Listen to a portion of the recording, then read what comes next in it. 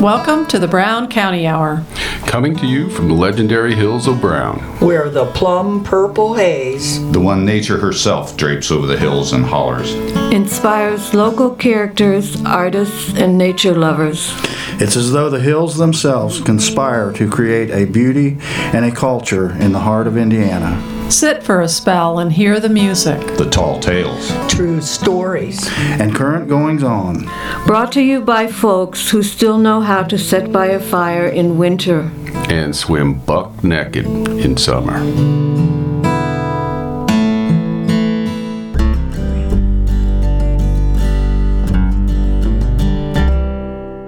Welcome to episode 40 of the Brown County Hour. This is Dave Seastrom along with the rest of the crew, and it's our pleasure to present our latest show. Our musical guests are Lucky and the Kid, also known as Picker Dan Bilger and Barry Elkins. We have an interview and we'll hear 3 of their tunes. Jeff Tryon brings us The Last House in Brown County, and Dave Seastrom shares another essay. We have another episode of For a Song from Carrie Ray. Vera Grubbs interviews local artist Darren Redman, and Keith Bradway tells us about the writers group Raps. Gunther Flum shares another poem. We have another missive from Rick Fettig, and we'll read the community calendar. We begin with our interview with Lucky and the Kid, and we'll hear one of their tunes. Jeff Tryon brings us another selection from his series, My Brown County, entitled The Last House in Brown County.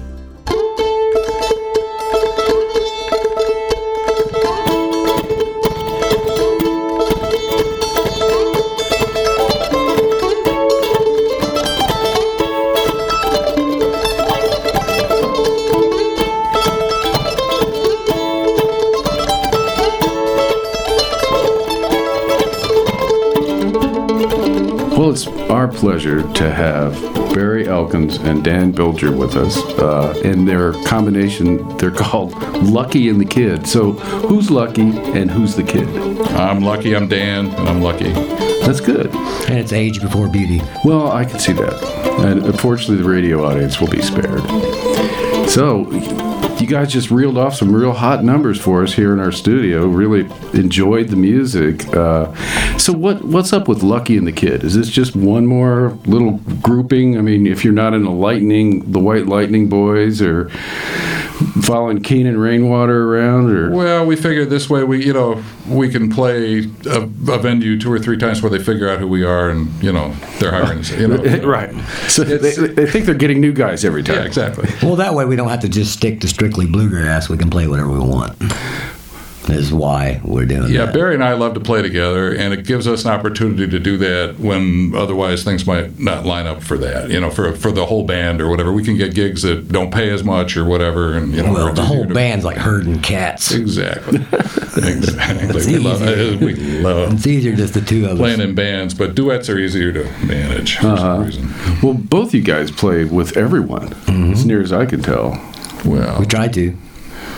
Well, the more people you play with, you can broaden your horizons. Well, there you go. But honestly, you're in all of the local favorites. And I guess that makes both of you local favorites then. Well, thank you. Mm-hmm. Certainly been my viewpoint. You guys lining up gigs? Where can we hear you next? Lucky and the Kid have a Facebook page yet, or a website, or? Actually, we do. We had that before we had anything else, because that was the easiest way to we actually have form a band. We have an official Lucky and the Kid thing? I wasn't aware of it. Yeah. I'm a techno waif. I don't mess with the internet or any of that stuff. Oh, actually, I just started. My wife set me up a Facebook page, I think, to keep tabs on me. You guys have been playing together for years. How did you meet? How did all this start? Bean Blossom. Okay. Bill Monroe's. Around the campfire, picking circles. I mean, that's the best part about Bean Blossom, is all the different people you get to meet. In the parking lot picking is where it's at anyway, for me. I can't remember where I first saw the White Lightning Boys or ran into some of them or was picking with some of them somewhere, but I knew about them, and I knew Barry sort of by reputation. And then one day I was at Bean Blossom, and I saw Barry carrying a guitar up that road from behind the stage to Hippie Hill. And I just snuck up, sidled up next to him, asked him if I could carry his guitar for him, and I've been doing that a lot Ever since. Pretty much ever since. And that first night was memorable because it was Jimmy Martin's last show at Bean Blossom before he had passed. I think that was the year or two after that, because you were actually playing with us by then.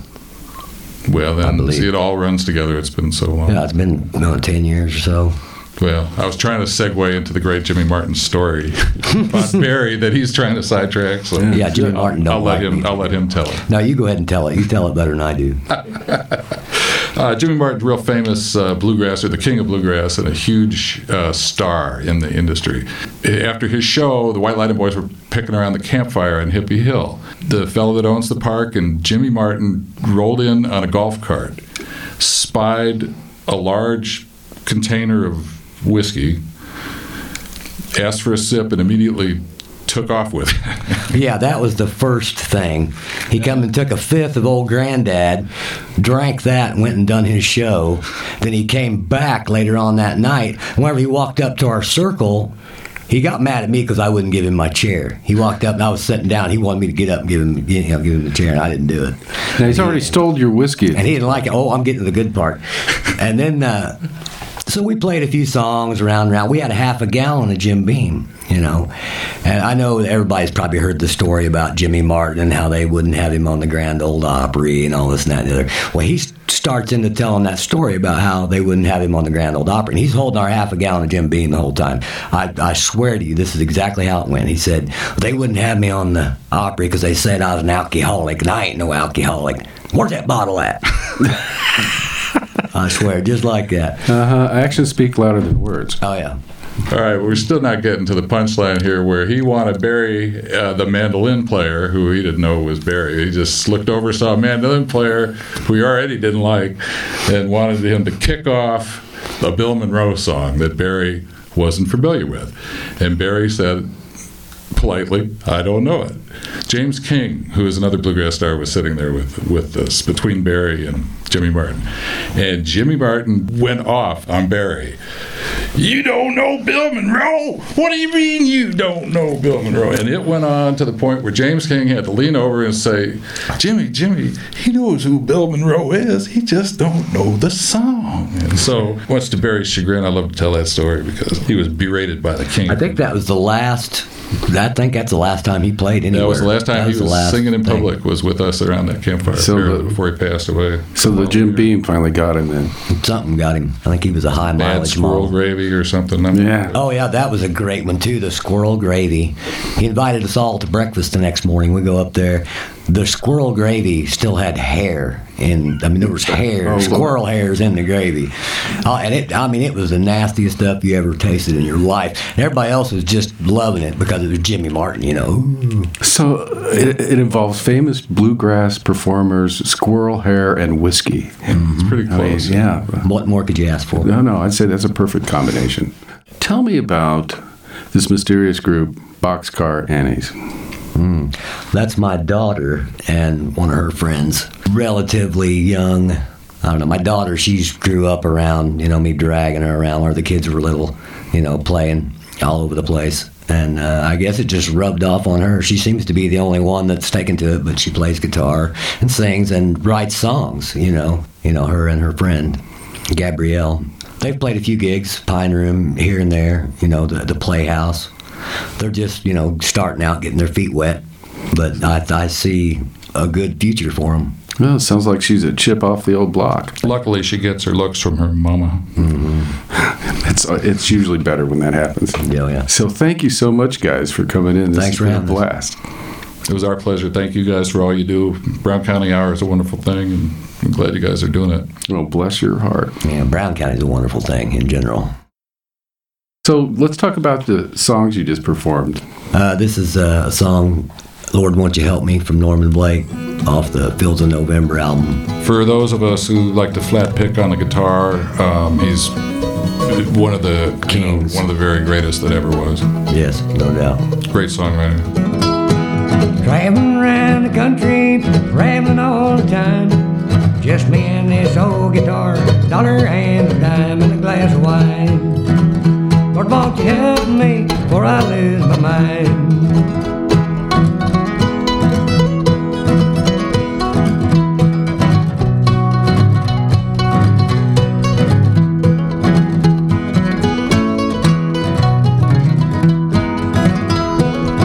little woman way back home, you know what I crave. Say spend every dollar that I make, drive me to my grave, my lonely home. Lord, won't you help me, for I'm dead and gone.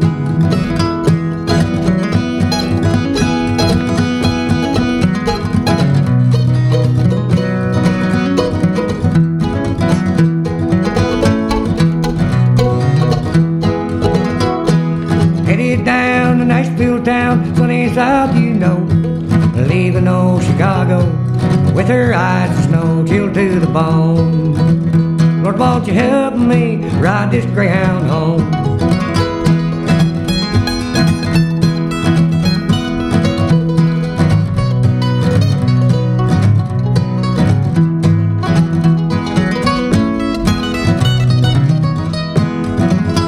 Says if I'd get to heaven, mansions bright to dwell, bad luck always following me around, fall right back to hell, just shoveling coal.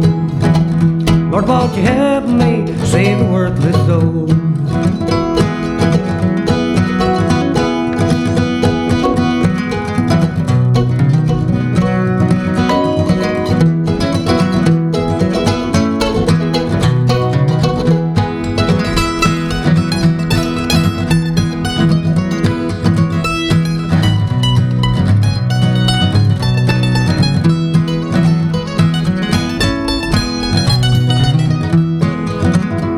Won't you help me before I lose my mind?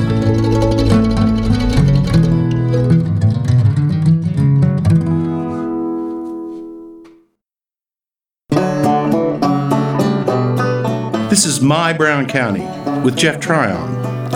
The more I thought about what really makes Brown County, the more I began to realize how we each have our own particular Brown County. In a way, Brown County is what we each bring to it, what we find there for our own, what we each make of it. No one else sees it probably in the same exact way that I do. That's what makes it my Brown County. The last house in Brown County. Greg Temple used to say, everybody wants to build the last house in Brown County. He meant everybody wants Brown County to stay exactly as it was when they themselves discovered it and moved here. People come here from other places, often urban places, and they are enchanted by the natural scenic beauty and the quiet country charm. Sometimes they start hearing the hill music, the siren call. They buy a little plot of land on some remote hill and start planning their escape to the Brown County life. But here's the thing. We all of us bring with us our own baggage, our own perceptions and ideas and ideals, and worst of all, our own cherished notions of the way things ought to be, which are often the most personal and unique of notions. And this has been going on for generation after generation as long as people have been discovering Brown County, which is approximately as long as it has been around, about 200 years, give or take. Each succeeding generation of discoverers finds Brown County to be perfection, and they come here and inevitably add their essence, their perspective to the whole. Their yeast goes in the dough. The whole loaf becomes just slightly different. The pioneers thought as soon as your neighbors got close enough that you could see the smoke from their chimney, it was time to move on to less populated places. Here's something that has always baffled me. People are charmed by Brown County to the point they decide to move here and live here. But as soon as they are established, they immediately set in on changing Brown County to be more like the place where they are from. In a few years, they're complaining that Brown County just isn't like it used to be. Yeah, no kidding. You're here now. People dream of building their fabulous log cabin castle up on some steep hill in some lonely wooded quarter, but then they're irritated when faced with the problem of getting water up there. They are accustomed to getting public water wherever they choose to live. Guess what? Your fire protection insurance rates are going to be higher in a rural county that can't afford to put fire hydrants everywhere. Wouldn't do them any good anyway. The water system couldn't support them. The same gravel roads which were so charming when you were rambling the back roads on vacation become a menace after a few muddy, potholed winters and springs.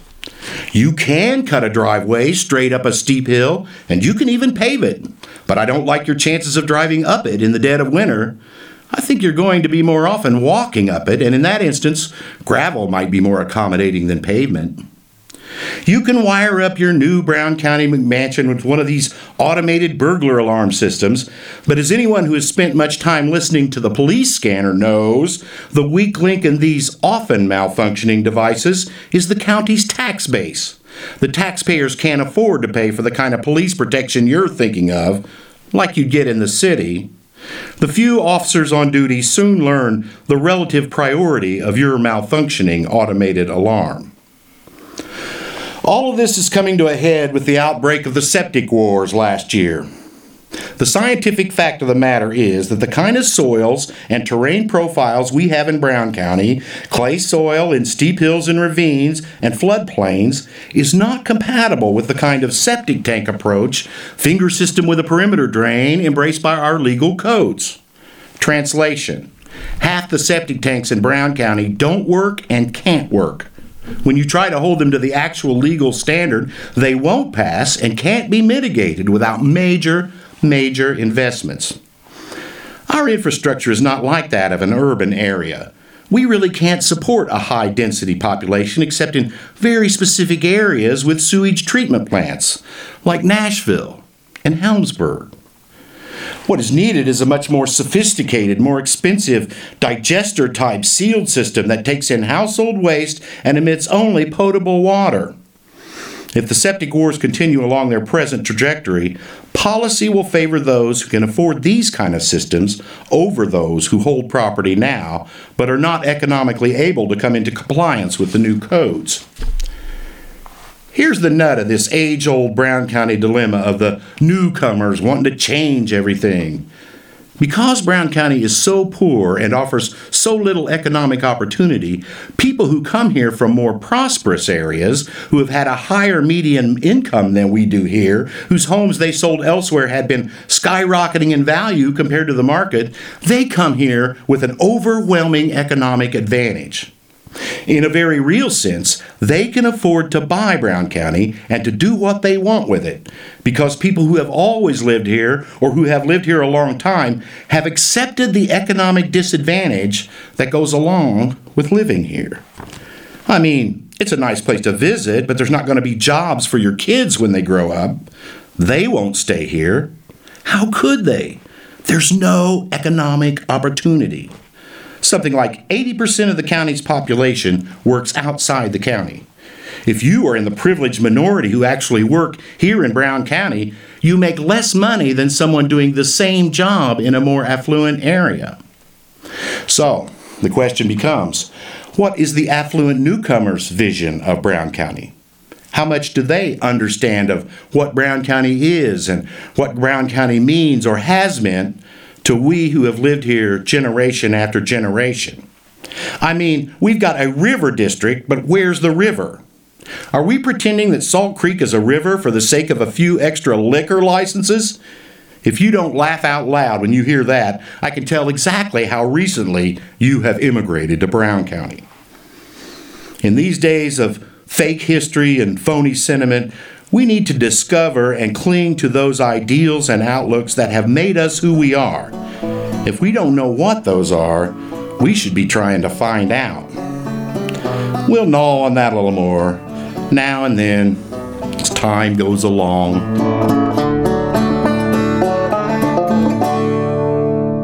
And now station identification. Support for WFHB and the Brown County Hour is brought to you by Plum Creek Antiques, located at the intersection of 135 and 45 in downtown Bean Blossom, where visitors can buy, sell, or trade most anything. More information is available by calling 812-988-6268. You are listening to the Brown County Hour on volunteer-powered community radio WFHB at 100.7 in Brown County, 91.3 and 98.1 in Bloomington, 106.3 in Ellettsville, and online at WFHB.org.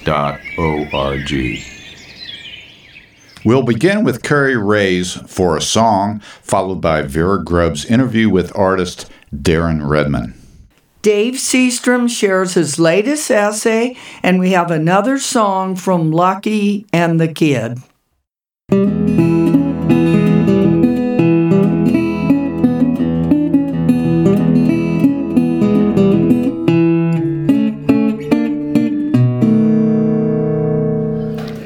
Welcome to For a Song. I'm your host, Carrie Ray, coming to you from Roast and Toast in the lakeside village of Petoskey, Michigan. I was 7.5 when my little sister was born. 7.5 years of doing what I wanted, when I wanted, and how I wanted. Of being the master of my little kid domain. It also meant that I spent a good bit of time by myself. Mom used to get Dad's bib overalls from this place just outside of town called the B&B Discount, a one-story, low, barn-looking affair with a tin roof, as I recall. I have no idea who either of the B's were, or what the place looked like inside, for that matter.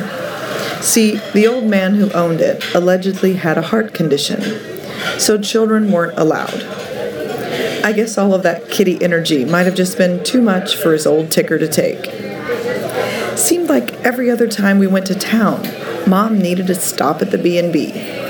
We'd roll up in our 1968 Oldsmobile, and Mom would wait until the gravel dust settled to head inside, leaving me, no matter the season, perched on the vinyl seat to freeze or melt to it for what seemed like hours. You could do that sort of thing back then without someone calling the police. And my wise mother didn't worry herself about how I would pass the time. She didn't pop in a DVD or shove a Game Boy or eye something or other in my hand. She didn't even grab a handful of toys to have in the car to keep me occupied. She just left me there, God forbid, with nothing but my imagination to entertain me until she finished shopping. And did I mention that she was always in there forever? More often than not, growing up, I was left to my own devices for entertainment. And it was usually outside, running through the woods, climbing trees, wading the creek, always inventing scenarios around my activity to make the whole experience more mentally stimulating. It was great practice for my creative little mind, but it also enhanced another natural creative tendency, the love of alone time and a drive to do things myself. So as you can imagine, when I was introduced to the idea of co-writing songs sometime after the release of my first CD, Always On, I approached the concept with a great deal of caution. But today, with several co-writing sessions under my belt, I can tell you that co-writing, especially with the right collaborator, can produce great results. Not only the song or songs that are written, but the growth it can bring to your own writing in general. I really lucked out with my first co-write. The writer was a seasoned pro with some #1 country chart singles on his resume and monthly royalty checks showing up in the mail. Our first couple of days writing in his Hollywood apartment not only resulted in the songs Your Time and Nothing, but offered some great insights for me as well. I think I had made up that pro writers had some sort of special mojo that made magical chart-topping singles just fall into their lap. So it was really encouraging to watch him agonize with me over a single line for a couple of hours.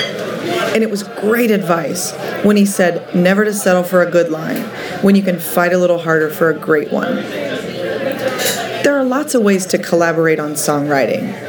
From songwriter circles, where writers get together to bounce ideas and songs off of each other with no assumed shared writing credit, to more formal co-writes, where one writer might bring a song that they're stalled on, hoping that someone else can help them bring it back to life, or that they've written a solid set of verses for and just can't seem to put a killer chorus to it.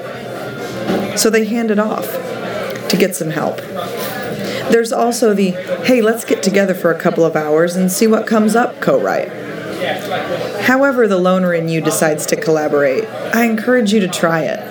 It's a great way to get a good look at the trees in your own little forest and to get a glimpse of the meadow on the other side. Your homework? You guessed it. Save some creative water, and shower with a buddy. I'm Carrie Ray. Join me next time on For a Song. If you have ideas, questions, or topics you would like to have covered on For a Song, please send them along. You can reach me via the contact page of my website, carrieray.com. That's CARIRAY.com. Thanks for listening.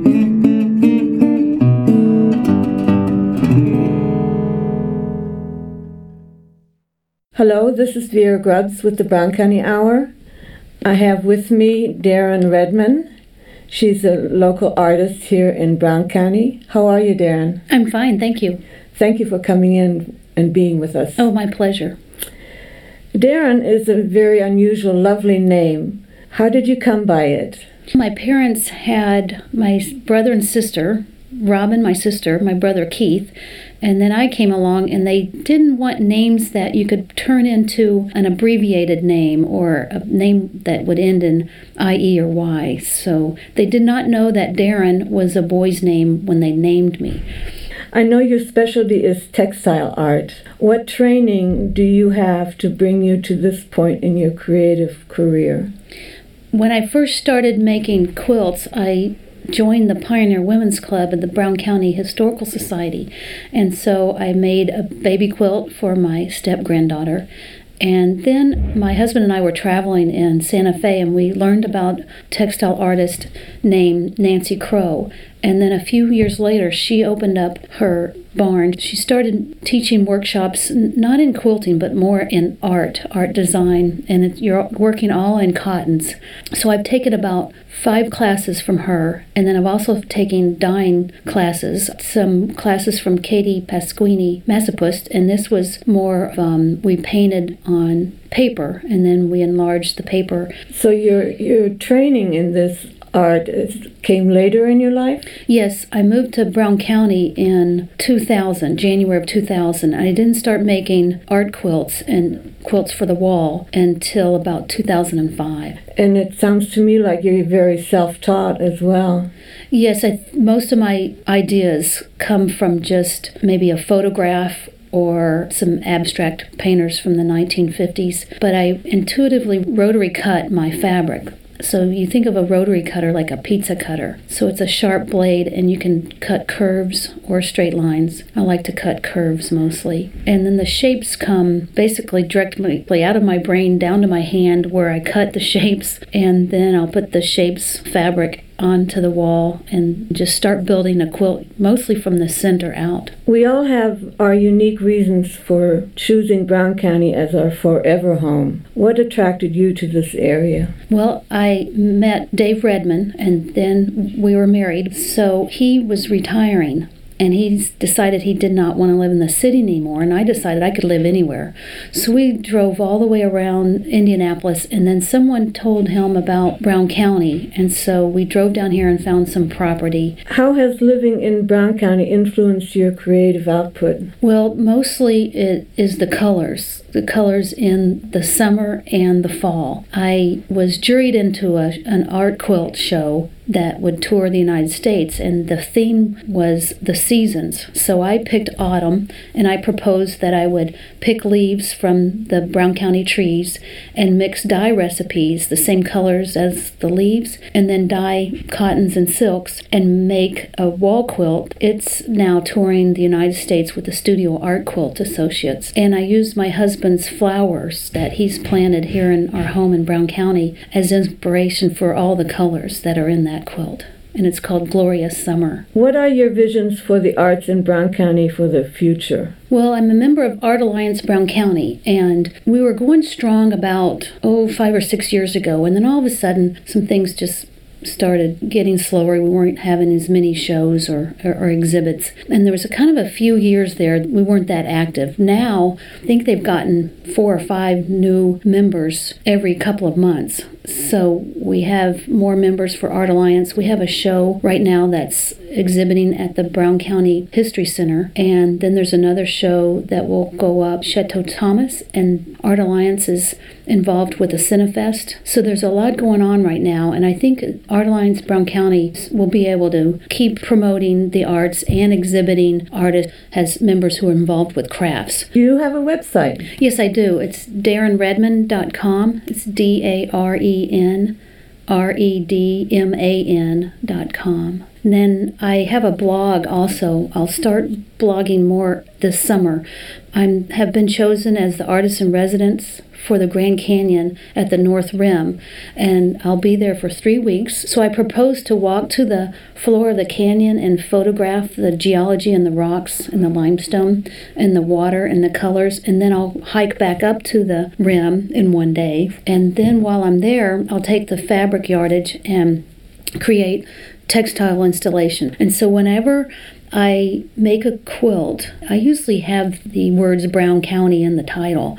There's one hanging right now at the Brown County History Center in the lower level. It's called Bike Riding in Brown County, and it's a landscape of what I see while I'm riding my bike. You know, I see the brown creek beds, and then the yellow yarrow in the fields, and then the red barns, and the blue sky, and then the green grass. This show marks a milestone for the Brown County Hour. This month we're celebrating 5 years on the air by presenting episode 40. We're settled in our new studio here at the History Center, thanks to your generous support, and we look forward to bringing you many more episodes. Recently, we've been airing Jeff Tryon's wonderful collection of essays that he calls My Brown County.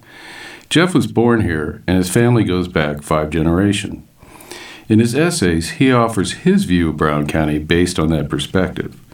Jeff has mentioned that everyone who lives here has their own view of what My Brown County means, and I thought I would share mine. I arrived here 38 years ago with a young wife and a 5-week-old baby, and a heart full of dreams. None of my ancestors were natives. I offer this information because many of us who have spent our lives in Brown County weren't born here. I had the option to live anywhere I wanted to, and it's by choice that I decided to live here. There's a lot of immigrants living here. I'm not sure what the percentage is, but I guess we're still in the minority. I was a young man of 23 when my wife and I decided to pull up stakes and move to the county. My job at the time was far away in the big city, and I spent the first year and a half commuting 3 hours a day. During that time, I explored local employment options, and I found they were slim to none. The only jobs I knew of involved working for the government one way or the other, or finding a position in a retail shop or restaurant. I studied jewelry in college, and subsequently I worked for a jewelry store in Broad Ripple for 5 years. When I had the chance, I took a position as a dental tech in Bloomington, which effectively cut my commuting time in half. All the while, I kept looking for a way to make a living without having to leave the county. Eventually, I discovered a group of folks who work for themselves as artists and craftsmen, and that idea struck home. Over the years, I've been self-employed as a jeweler, drywall guy, carpenter, and builder. Along the way, I discovered that no one moves to Brown County for the money. Most of the best jobs are in the surrounding counties, and that's where many locals find suitable employment. If the economic opportunities are so pitiful, why would anyone choose to live here? The roads are rough, the terrain causes flooding during heavy rain, and there are rattlesnakes in the woods. We share the modern affliction of meth and heroin, which keeps our cops busy and our jails full. We've had years of incompetent local government that's only now beginning to show some improvement. And if that's not enough, Indiana is determined to cut our state forests down and add a pittance to their coffers as they turn our wildlands into industrial tree farms. This description of Brown County doesn't fit the bucolic image of happy hill people or flourishing artists that's so often portrayed in the media. It is, however, part of the story. We are often described in romantic terms that make it seem as if we live an ideal existence here, and that's the other part of the story. What we have is a beautiful area, full of wild landscapes and nature. In my experience, there are more good people than not, and there's a sense of community that's hard to find in modern America. When we go to the grocery store or the hardware, we run into people we know, and usually there's a conversation about friends and family. Our elders in the nursing home, for the most part, know one another and the attendants who work there. We know a lot about each other, Brown County is nothing but a spread-out small town, and gossip is an important form of entertainment. While some may find this intrusive, it also helps keep everyone on the up and up. As you might suspect, this sharing of information often provides help to those in need. There are so many artists, craftspeople, and musicians that live here, you can hardly throw a morel mushroom in spring without hitting one. The presence of so much creativity has deeply influenced the culture. We see it on the streets of Nashville and in the custom homes so many people have built with their own hands. Because we live so close to nature, we tend to spend a lot of time outdoors. We hike and garden, kayak and fish because we can. And nowadays, there's so much live music in the county, you can always find a friendly venue with good food and excellent entertainment. Pioneer times weren't so long ago in Brown County, and that spirit lives on today. There's nothing cookie-cutter about living here. You have to make your own way to get by, and that's part of what makes our lives so interesting. In short, living in Brown County is about quality of existence. If we continue to work together to solve our problems, it will just keep getting better. This is Dave Seastrom. See you next time. Brown County Vacation. Brown County Vacation. That's a true story. A friend of mine wrote, a little mishap that happened to him in his front yard. Dickie Jones is his name. Yeah, he wrote the song actually while he was in jail. I come and got him, bailed him out, brought him back home, and first thing he said is, "Give me a guitar." So he grabs up the guitar and just takes off on this thing, And we were all rolling around the floor laughing at the time he was done with it. But he's just that type of guy. Whenever you go to one of his shows, you get stand-up comedy along with the music. Going to Brown County on vacation. You're gonna leave here on probation. Old cops and courts, the only game in town. You can't live here like Tom Sawyer. Bring your checkbook and your lawyer when you come to visit here in the hills of Brown. It all started last November. Can't forget as I remember. I got caught trespassing while standing in my yard. Well, they pulled her pistols and sat me in a chair and hollered at me while my girlfriend stood there looking at me hard. Go to Brown County on vacation, don't leave here on probation. Those cops and courts are the only game in town. You can't live here like Tom Sawyer. Bring your checkbook and your lawyer when you come to visit here in the hills of Brown.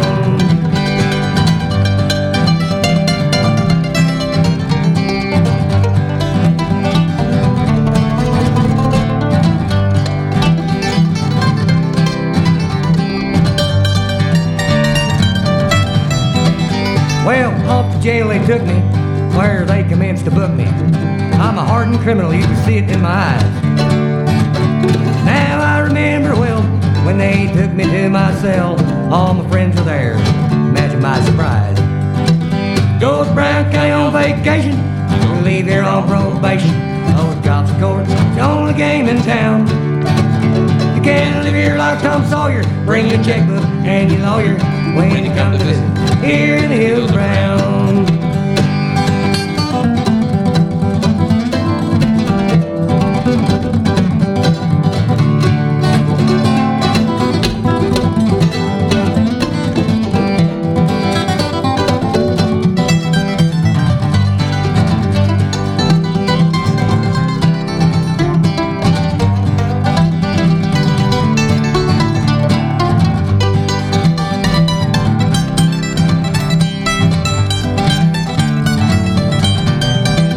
Went to court and they said, listen, this here trespass charge ain't sticking.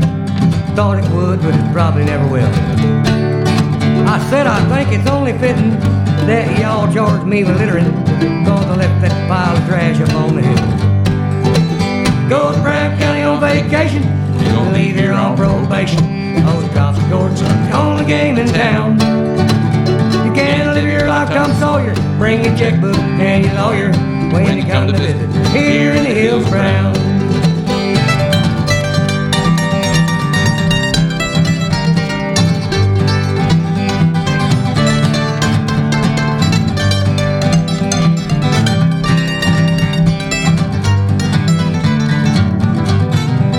Now remember, if all else fails, just build some bigger jails when you come to visit here in the hills of Brown.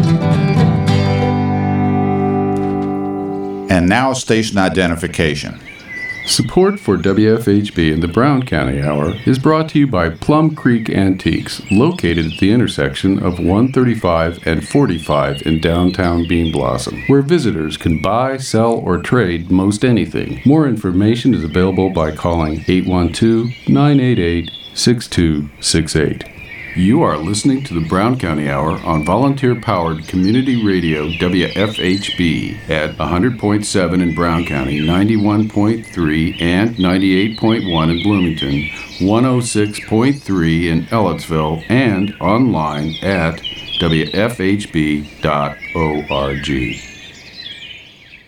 In our final segment, we begin with the community calendar and will listen to an interview with Keith Bradway as he shares his thoughts about 20 years of the writers group Raps. We have a new poem from Gunther Flum. Rick Fettig shares his perspective on life, and we'll close with another tune from Lucky and the Kid.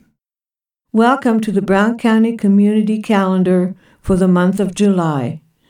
On Monday the 6th, there is a dinner event at the Historical Society. Saturday the 11th is the Art Walk in downtown Nashville from 5 to 8 p.m. Thursday the 16th is the Raps Writers Group's 20th anniversary celebration at the library from 6 to 8 p.m. On the 22nd, there is a lecture on the concentration camp Auschwitz at the library at 7 p.m. Saturday the 25th, the Partake Art event featuring watercolors is at the Chateau Thomas Winery. From July 31st through August 1st is the Indiana State Fingerstyle Guitar Competition at the Brown County Playhouse. July 27th through August 1st is the Brown County Fair. And the Farmers Market continues on Fridays at St. David's Episcopal Church in Bean Blossom from 4 to 7 p.m. And that is the Brown County Community Calendar for July 2015. This is Pam Rader, and I'm here with Keith Bradway, one of the founding members of the local writers group, which is called Writers, Readers, and Poets Society. They meet at our local library. This is their 20th year, and I thought I'd interview Keith and see what he had to say about the group. Keith, it's great to have you here today. Thank you. I first heard about this writers group by a notice that appeared in the Brown County Democrat late in June of 1955. They were going to organize their group and get started with regular meetings, and this was to be the first meeting they would have. I like to write, especially short poems, and I seized the opportunity to show my efforts to others. My first recollection of the meeting was that I went to the art gallery, and outside were two gentlemen smoking their cigarettes before they had to go inside. I said, "Is this the place for the meeting of the poets group?" And Richard Hendrickson said, "Sure, we're poets. Don't we look like it?" Somehow or other, I'd always thought that maybe poets looked different than just ordinary people. Inside, Sally Keller Halls was passing out labels for people, and the meeting soon started under Hank Swain. Hank had been asked to be the leader for the group, especially at the start, by Vaughn Williamson. It was his idea to get the group going at the beginning.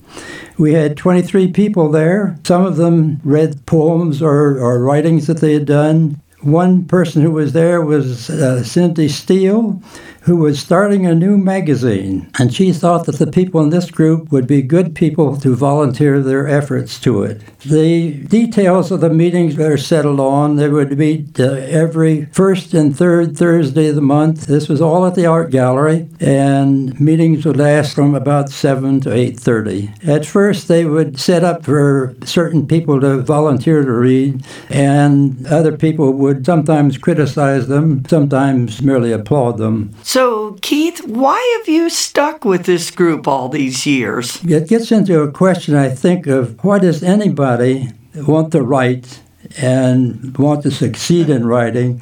And I think it's because there's this native need to be heard. I remember as a child that my brother was very good at storytelling, and almost every evening he had some story to tell about what had been going on in high school. And I think also of the children in grade school, how they used to, if they knew the answer, they would hold up their hands and sometimes wave their hands violently in order to get called on. So there's this urgent need, I think, from a lot of people to be heard in what they have to say. I know I've enjoyed your stories of late that are about you growing up in Brown County. Yes, I've tried to remember all I can about past things because it's something I like writing about, and my children enjoy hearing about what was going on when I was a child. Now, I started with the group, and I stuck with it, more or less out of habit. I didn't have a whole lot to do outside. I, at the time, was taking care of my wife, who was in a wheelchair. Sometimes she came to the meetings with me, and this was my regular outing twice a month. So that's why I stuck with it. Now, after my wife died, I just kept on. It was habit, I guess, and I still liked writing, and I'm very pleased to have kept at it. So the group is open to everyone. It's still meeting. It's at the library, our local library, on the 1st, 3rd, and if there's a 5th Thursday, from 7 to 9. And this year, I hear we're having a 20th anniversary party, and it'll be on July 16th at 6:30. Well, any advice for budding writers? Keep at it. And above all, review your work and dig into it. Make it better than it started out to be. Sometimes I think people, once they get to the end, they think, wow, that's done. But usually it isn't done, and you can improve on it. Well, we've enjoyed your stories in the past and look forward to you coming in and sharing one of them again. Thank you. Thank you, Keith. For more details on the writers group RAPS, go to the Facebook page RAPS, WRAPS. Here's Everything by Gunther Flum. I know you've heard it all before, but there were things in ancient lore that even though we try today, we can't repeat them anyway, since they used parts from critters found that we today ain't got around. Like we discovered they was fond of mammoth and the mastodon, and so it is that we ain't sure what parts they use to heal and cure. But friends and neighbors, have no fear, since there's a critter we got here that walked our forests, lakes, and shores with reptiles we call dinosaurs. And since they've been here all them days, they've got to have some healing ways that somehow used without compunction, in spite of some reptiles' dysfunction. And that's how through my trials and toil that I discovered possum oil. Our possum is the kind of creature that has a most resilient feature, that even though they might look dead, they're playing possum there instead, and so they've lasted all these ages by playing dead upon life's stages. And so I knew there had to be, with every possum we could tree, some kind of trick or other ruse we might employ, install, or use to follow possums till we find their cure to help us humankind. And so I set out on their trail and grabbed them by their hairless tail and made them tell me what they knew on how they make their ancient brew that helped them possums to survive by playing dead to stay alive. That's how I came upon the truth that we've all pondered since our youth, for there inside them possum's pouch I found a cure for every ouch, a little bottle hard to get of high-grade oil of possum sweat. Now just imagine my surprise when there I held before my eyes a cure for every ache and ill that I could put inside a pill to raise the dead and cure disease and sell them each for what I please. But here's the part to my chagrin I had to cut them possum in. Now, I admit I thought at first as partners they would be the worst, but I discovered after a while I kind of liked their business style, since most of the day they'd hang around siesta-like and upside down. So every question that I get is how I make them possums sweat. Well, as they're hanging, all I gotta is call them possums all pinata, and without fail or need to boil, them possums sweat that possum oil. And I've got bottles, hot and mild, for every woman, man, and child, for every sickness on any place that now afflicts the human race. So every bottle that you buy will only make them possums try to sweat more oil for the fact they think while sleeping they'll get whacked. But hey, don't feel sorry for them. They get all the garbage my neighbors can provide. Feel sorry for my neighbors. Yours truly, Gunther Flum. This might be a surprise to some of you, but I've been thinking. It was a PBS show or something that got me started about the Hubble telescope or the solar system or something. But the vision of a prism came to mind. And light passes through and is divided into beautiful colors. As light and life passes through us as a people or as individuals, what comes out? The second thought was of a magnifying glass, which can make things appear bigger, or it can burn a hole in a piece of paper. The macro is everything outside of us, and the micro is everything inside of us. In both realms, what is all that space between the stars and planets? And what is all that space between the molecules and the electrons and protons? Could that be God? Then the word precipice came to mind. And just being an ignorant hillbilly, I thought I should look it up. It took me 4 times to spell it close enough for the phone to recognize it.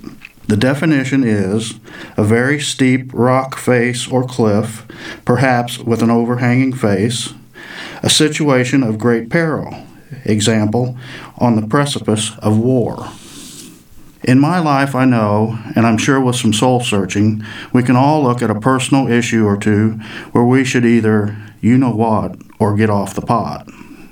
The baby bird that gets nudged out of the nest at the appropriate time, the base jumpers and people with the new bird-like jumpsuits, and the cliff divers in Acapulco. To them, the jump is good, fun, and exhilarating. Standing fast can also be rewarding. There is strengthening and building on what we have. There is a security of something stable we can pass on to those after us. A couple can be satisfied with the 1, 2, or 3 kids they have, or they can take the plunge and have another child. In my case, I can keep working solo, or I can take the leap and hire some helpers, which would enable me to take on bigger jobs. As a nation and a society and a people who profess to be free and strong and an example of leadership in the world, I feel that we're standing at a precipice of advancing culture throughout the world. So, I have some questions. Will we steward the earth or greedily destroy it? Will we develop our food and water to maximum benefit, or will we plasticize it and degenerate it until it's all gone? We've got the original 7 unspeakable words for TV and radio, and now we have an 8th wonder of a word. Now we can no longer utter the N-word. If one says freakin', what word really enters the mind? If we say the N-word, what word really enters the mind? It's language. There are appropriate times for appropriate words. But in contrast, we can watch a teenage girl at a swimming party get beat up by a policeman, or another man fleeing and getting shot in the back. We can see this on TV once an hour, every hour for 3 days. How many gun scenes and blood and tense drama and crime scene investigations do we really want or need to see on TV day after day? Not in our country, but Malali, a mere teenage girl, gets shot in the head because she speaks out toward education for females. Do we want to keep people so enslaved that they owe their soul to the company store or government by way of welfare? Should the police serve and protect or be an extension of the military? As a nation, are we solvers, negotiators, and providers, or are we warriors and bullies? Black, white, red, brown, yellow, LGBT. Are we one big family surviving on the face of the earth, or are we territorial and self-serving? Life, liberty, and the pursuit of happiness. Try to be like the prism, and as light and life passes through you, try to make it better. For what it's worth, this is Rick Fettig with the Brown County Hour. Treetop Flyer. Treetop Flyer. That is Stephen Stills off of Stills Alone is the album. Every song on it is in drop D tuning. I like that drop D sound. You know, just about every song on the whole album is in drop D. I grew up, listening to Crosby, Stills, and Nash like a lot of other people. And that's part of the reason why we done Lucky and the Kids, where we could do stuff, It isn't just straightforward bluegrass.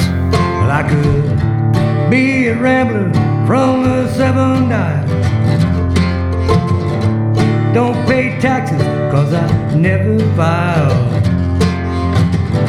I don't do business that don't make me smile. Love my aeroplane, she got style. Treetop flyer, born survivor.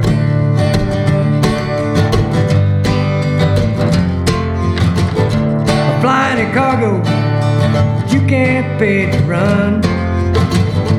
Bush League pilot, they just can't get the job done. You got to fly down into the canyon and don't never see the sun. No such thing as an easy run. Treetop flyer, born survivor.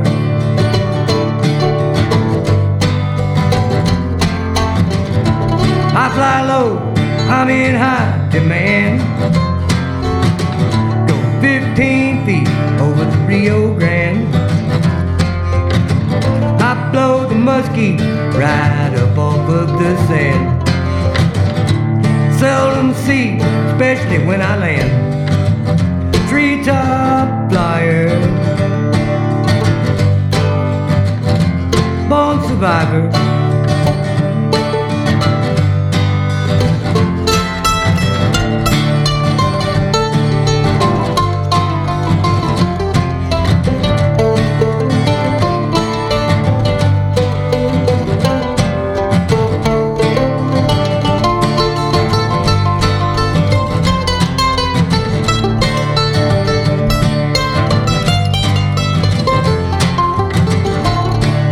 Asking me, where'd you learn to fly that way?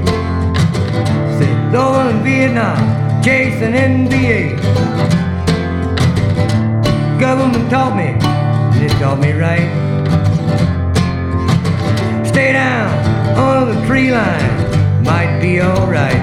Treetop flyer, born survivor.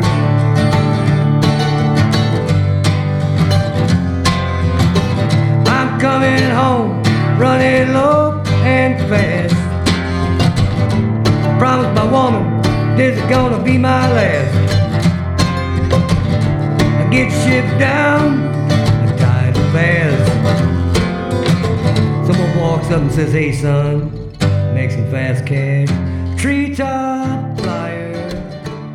Thanks for tuning in to episode 40 of the Brown County Hour, recorded in our studio at the History Center here in downtown Nashville and brought to you the first Sunday of every month at 9 a.m. and the following Wednesday at 6 p.m.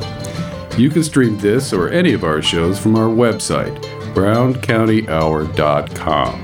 While you're there, check out our Woodwatch page devoted to informing the public about the situation our forest lands are facing. This show was produced by Jeff Foster, Pam Rader, Rick Fettig, Vera Grubbs, and Dave Seastrom. We would also like to thank our pal, Slats Klug, for our theme music.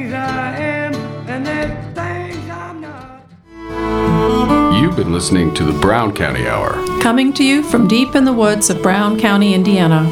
Celebrating the arts, culture, and nature that make this such a unique community. Visit us online at browncountyhour.com. The Brown County Hour is a production of WFHB. Volunteer-powered, listener-supported community radio for South Central Indiana. Take me back to my home, Brown County home.